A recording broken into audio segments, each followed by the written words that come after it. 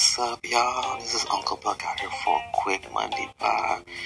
We're probably gonna do some quick Monday vibes, y'all. We talk about my birthday weekend. I had a beautiful birthday weekend with my family. My sister-in-law cooked me up some cupcakes, and it was all good, y'all. It was all good.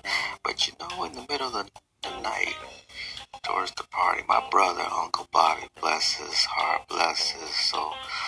We was talking about everything that we did growing up as kids. We was highlighting everything, talking about this and that, talking about how Uncle Bobby burnt down the garage, this and that, just having a good time.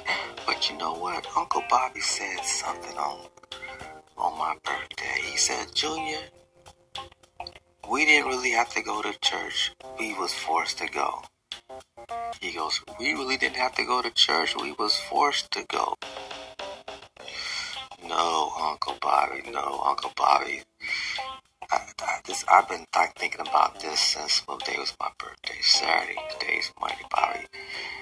That don't make no sense, Uncle Bobby, because you said we didn't have to go. We was forced to go. Nah, Bobby.